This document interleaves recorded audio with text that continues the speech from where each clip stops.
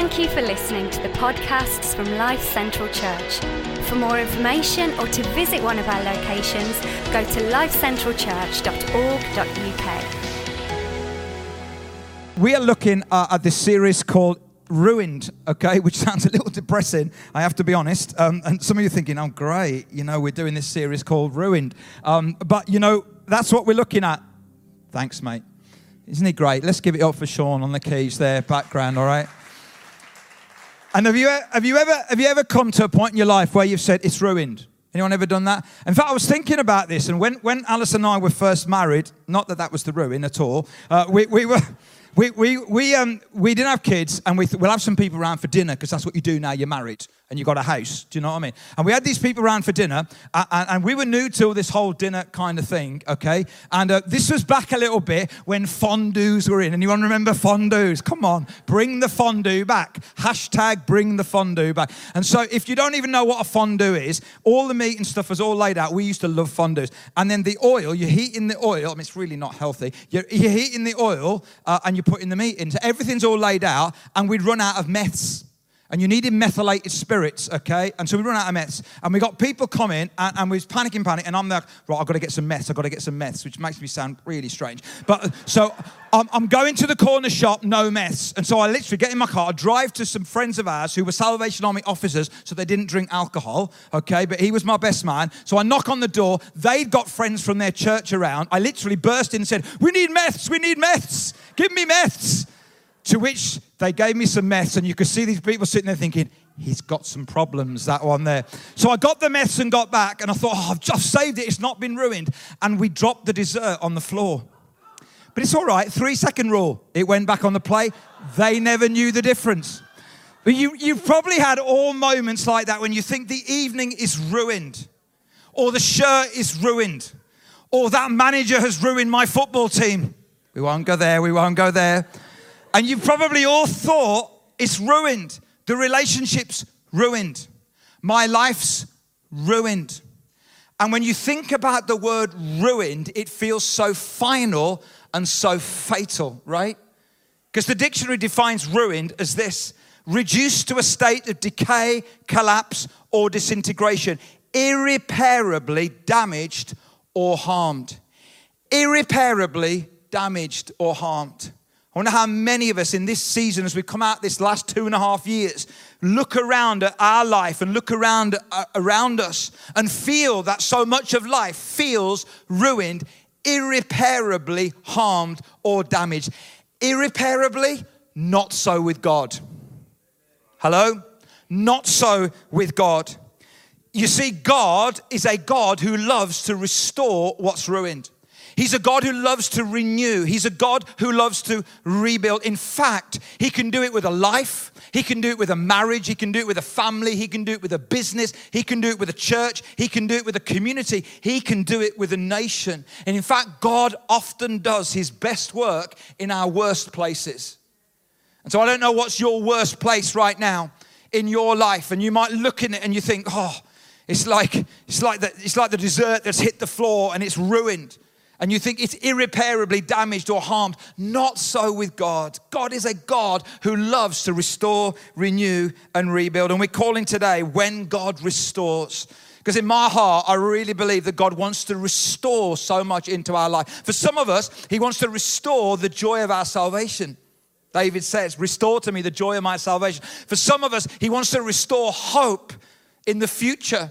We can't think about a future, a positive future, because life feels so ruined. And God wants to restore. And over the next few weeks, we're going to look at an Old Testament character. And I'm going to go a little deep into this in midweeks, okay? And I'll tell you about that in a little moment. But we're going to just dive into this story from the Old Testament. And I'm going to need to give you a little bit of background. So we're going to go to Nehemiah chapter 1. This is the character. Some of you who may be newer to faith, newer to Christianity, you're thinking, who on earth is Nehemiah? I'll hopefully give you enough information that you can track with us. So this is chapter 1, verse 1. The words of Nehemiah, son of Hakaliah, in the month of Kislev in the 20th year, while I was in the citadel of Susa. So let me just kind of locate the GPS here a little bit for you, okay? So Nehemiah is a Jew who's taken into captivity in Babylon, okay? And it's the month of Kislev, which is the Gregorian calendar. So it's November, December time. So it's kind of like the start of winter. And yet they used to call Kislev the month of dreams, which is really interesting. So in the hard time of winter, it's actually the month of dreams. He's in Susa, which is the capital of Persia, modern day Iran. But why is he there? Well, you know, if you ever watch a box set, okay, and the season 2, all right, it'll always give you a little recap of season 1. So I'm going to give you a little recap, okay? So I'm going to go shoot back hundreds of years. Israel, okay, God wants Israel not to rely on humans, but only to have God as their leader.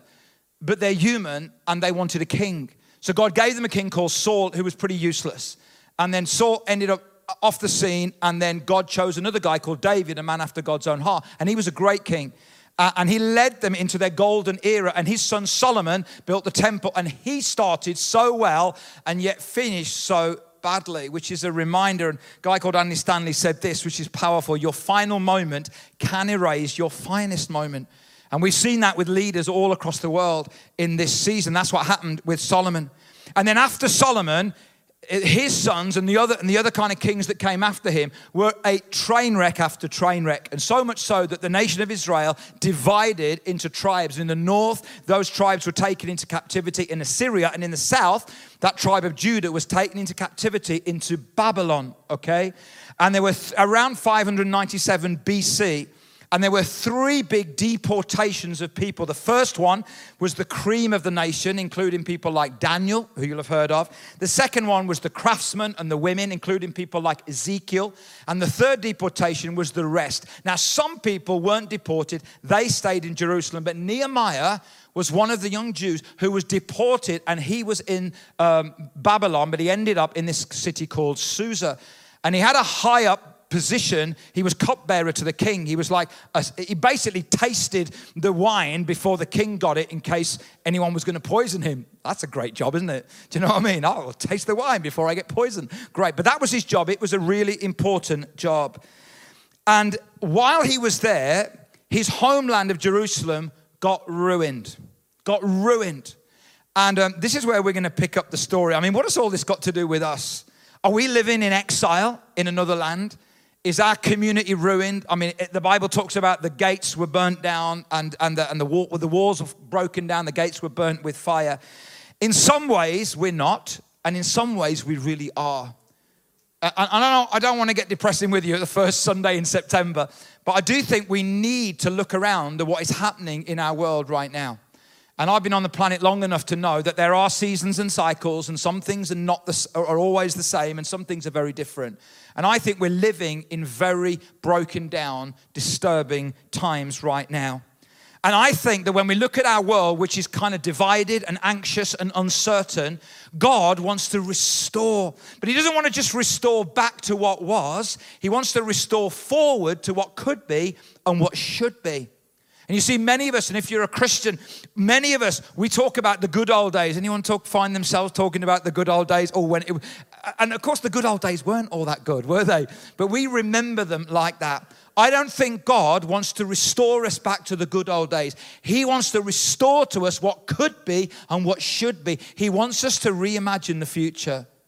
And I love what this guy called Burke said. He said this: when your memories are more exciting than your dreams, you've begun to die.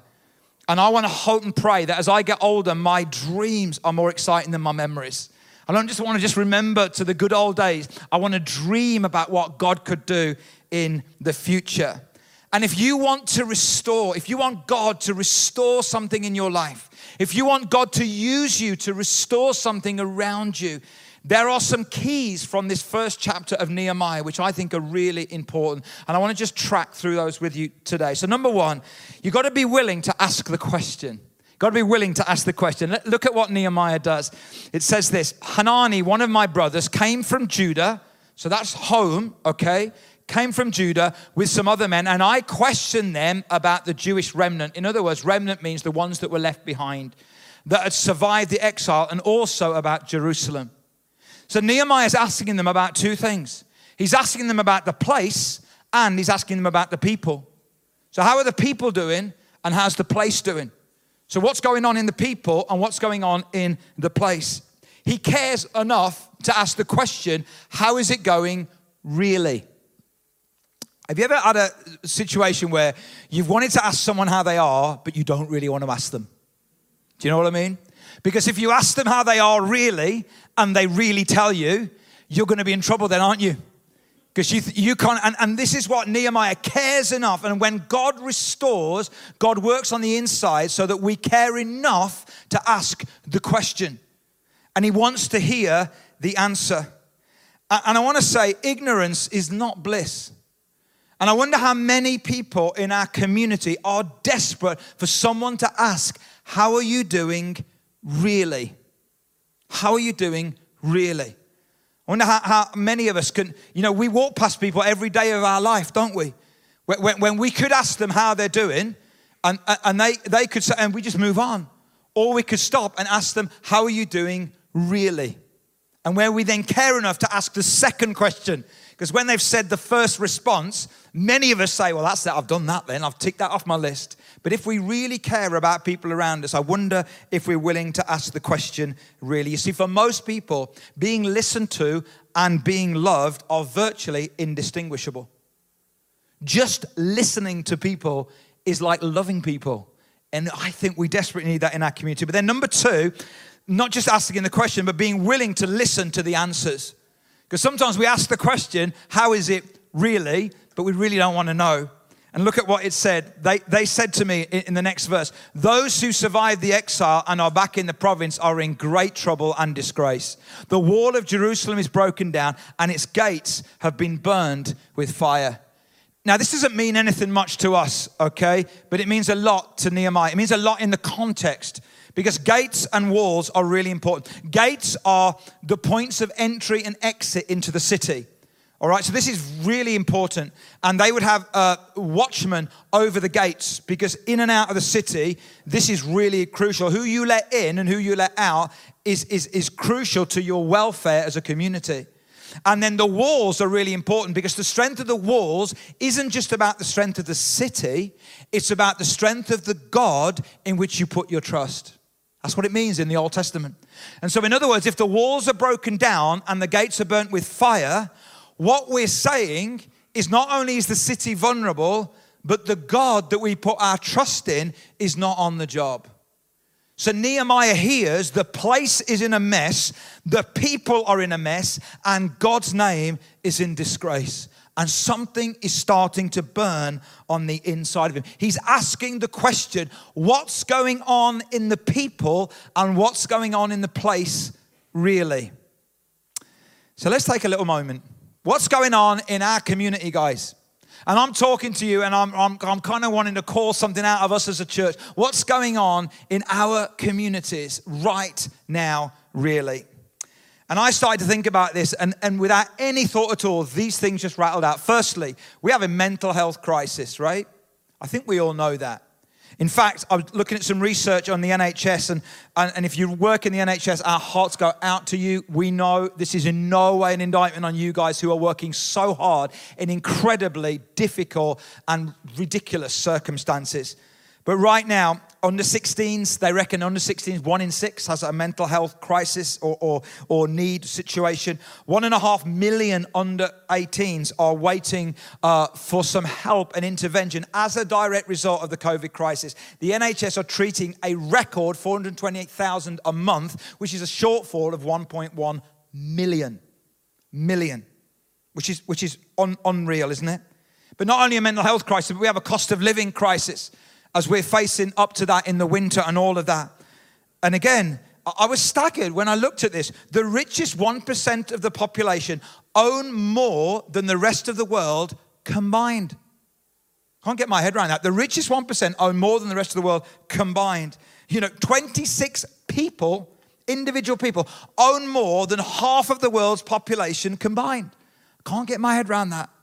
And you and I are facing a cost of living crisis. We're facing a unity crisis as well. There's so much polarization. There's so much division inside the church and definitely outside the church as well. We're facing a political crisis. Politics is the art of the possible, but faith is the art of the impossible. But we're facing a political crisis. We're facing a family crisis for the first time ever. And this is in no way an indictment on any of you, okay? If this is your situation. But for the first time ever, more children have been born outside of marriage than inside of marriage. That's the first time in our history this year. We're facing crisis everywhere we look. A confidence crisis.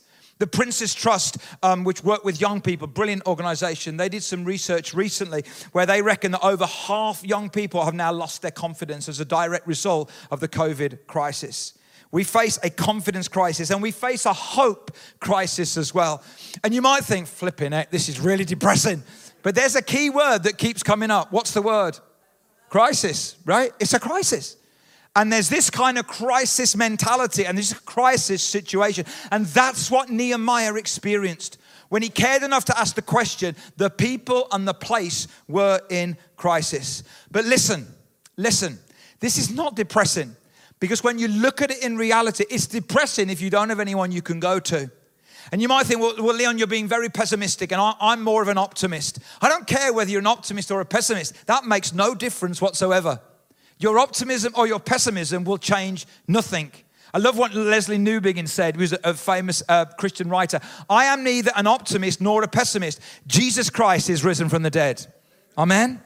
You see, the reality is it doesn't matter whether you're a half full glass person or a half empty. That's irrelevant. The important thing isn't your optimism or your pessimism. The important thing is that Jesus Christ is risen from the dead. And that's our confidence, and that's our hope, and that's why we can reimagine the future. And that's why we can say, God, in my life, in our lives, and in our communities, we believe that you can do something new. Amen? We believe not because of our optimism, not because of our pessimism, but because you have risen from the dead. But you know, it's not just enough to be willing to ask the question or willing to listen to the answer, because number 3, Nehemiah is willing to sit with God long enough.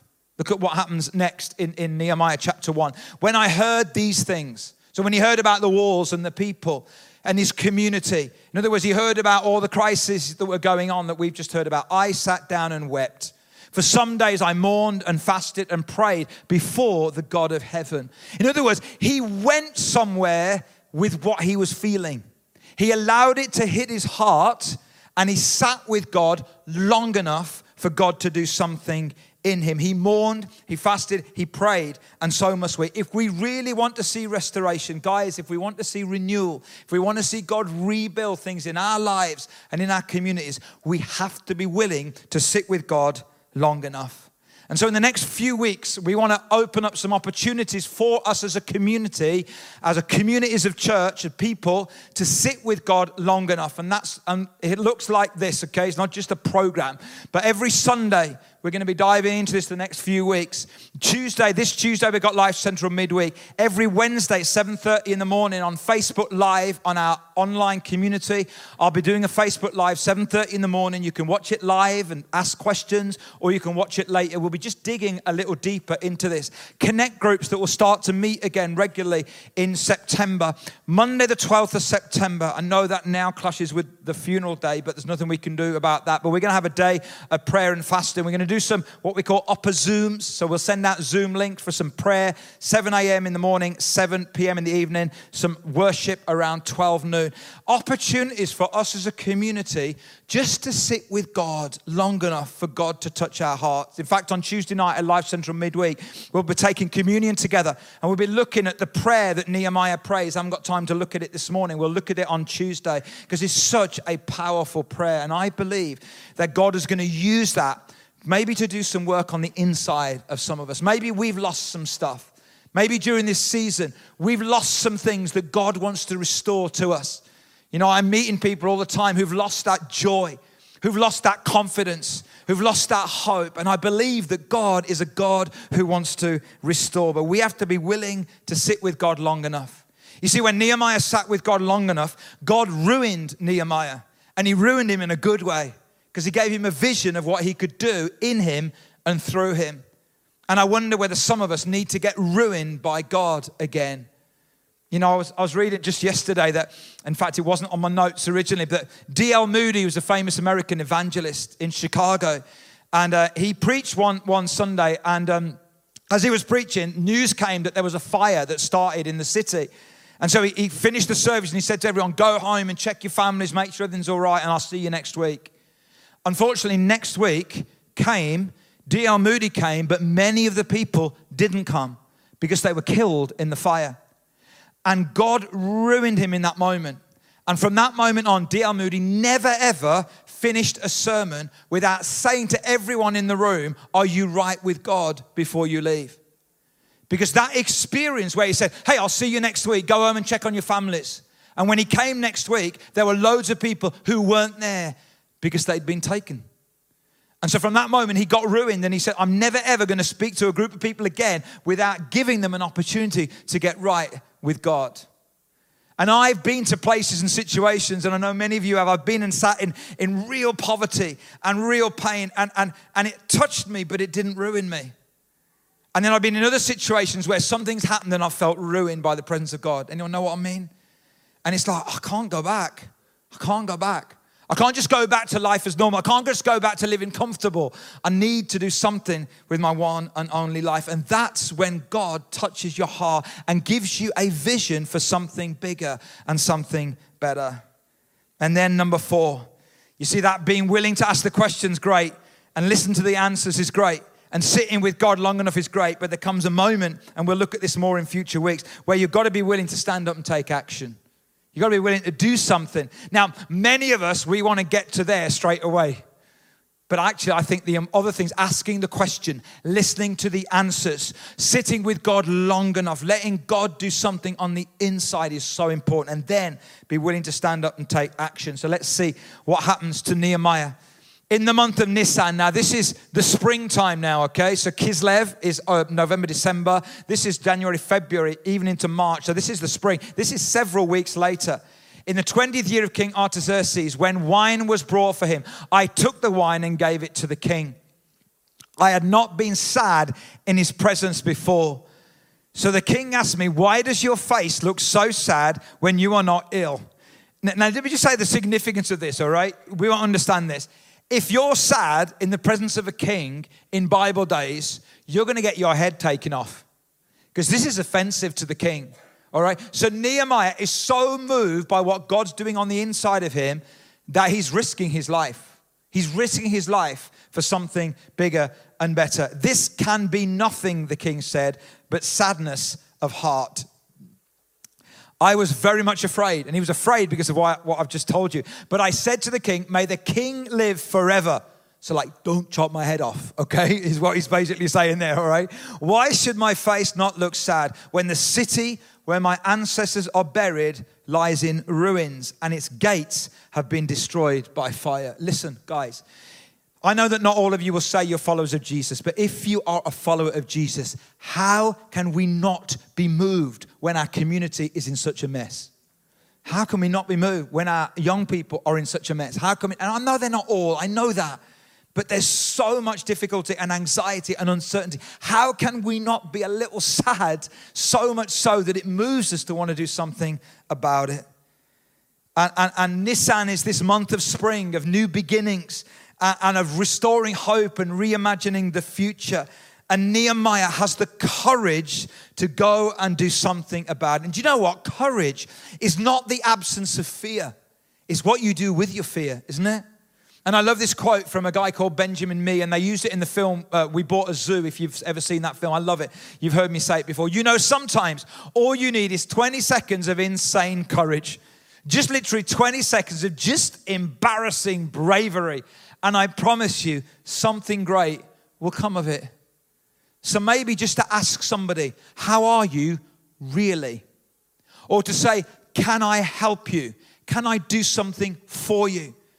That could take 20 seconds, but it could change somebody's life. It could bring some hope and some restoration into somebody's life. And then the king asks a question that I want to land on today, okay? Because I think this is the question that God is asking every single one of us. And if you're in one of our locations, in your community, right where you are, in Hagley or Rowley or Bromsgrove or Clibbury or wherever you come from, God is asking us, each of us, I believe, this question in verse 4. What is it you want?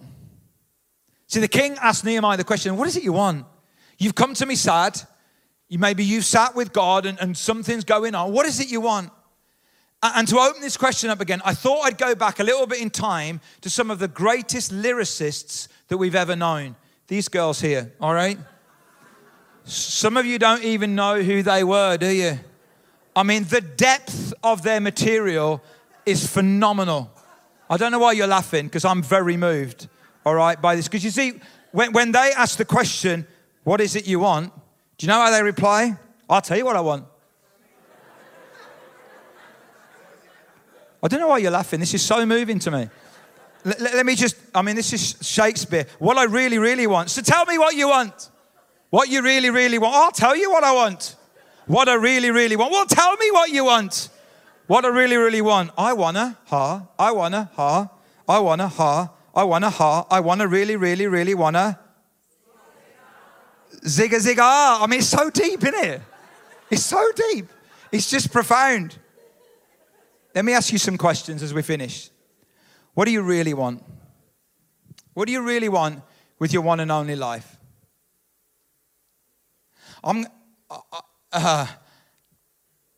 Sometimes people come along and they really affect you. And Ruth, who's passed away, it's really touched my heart and life. And 2 years ago, I was in India with her, serving on a mission trip. Some of you went to Albania with her. We're absolutely heartbroken that she's no longer with us. But in the 5 or 6 years we knew her, she lit up so many people's lives. I want to live like that. I want to make a difference, don't you? I don't know how long God will give me, okay? And in the light of eternity, a few years is like that, innit? 80 years is like that. 100 years is like that. What do you really want? We can coast through life just looking out for ourselves and living comfortable lives. Or we can say, God, would you ruin us? Would you ruin us for something worthwhile? Something worth living for, something worth dying for. What do you really, really want?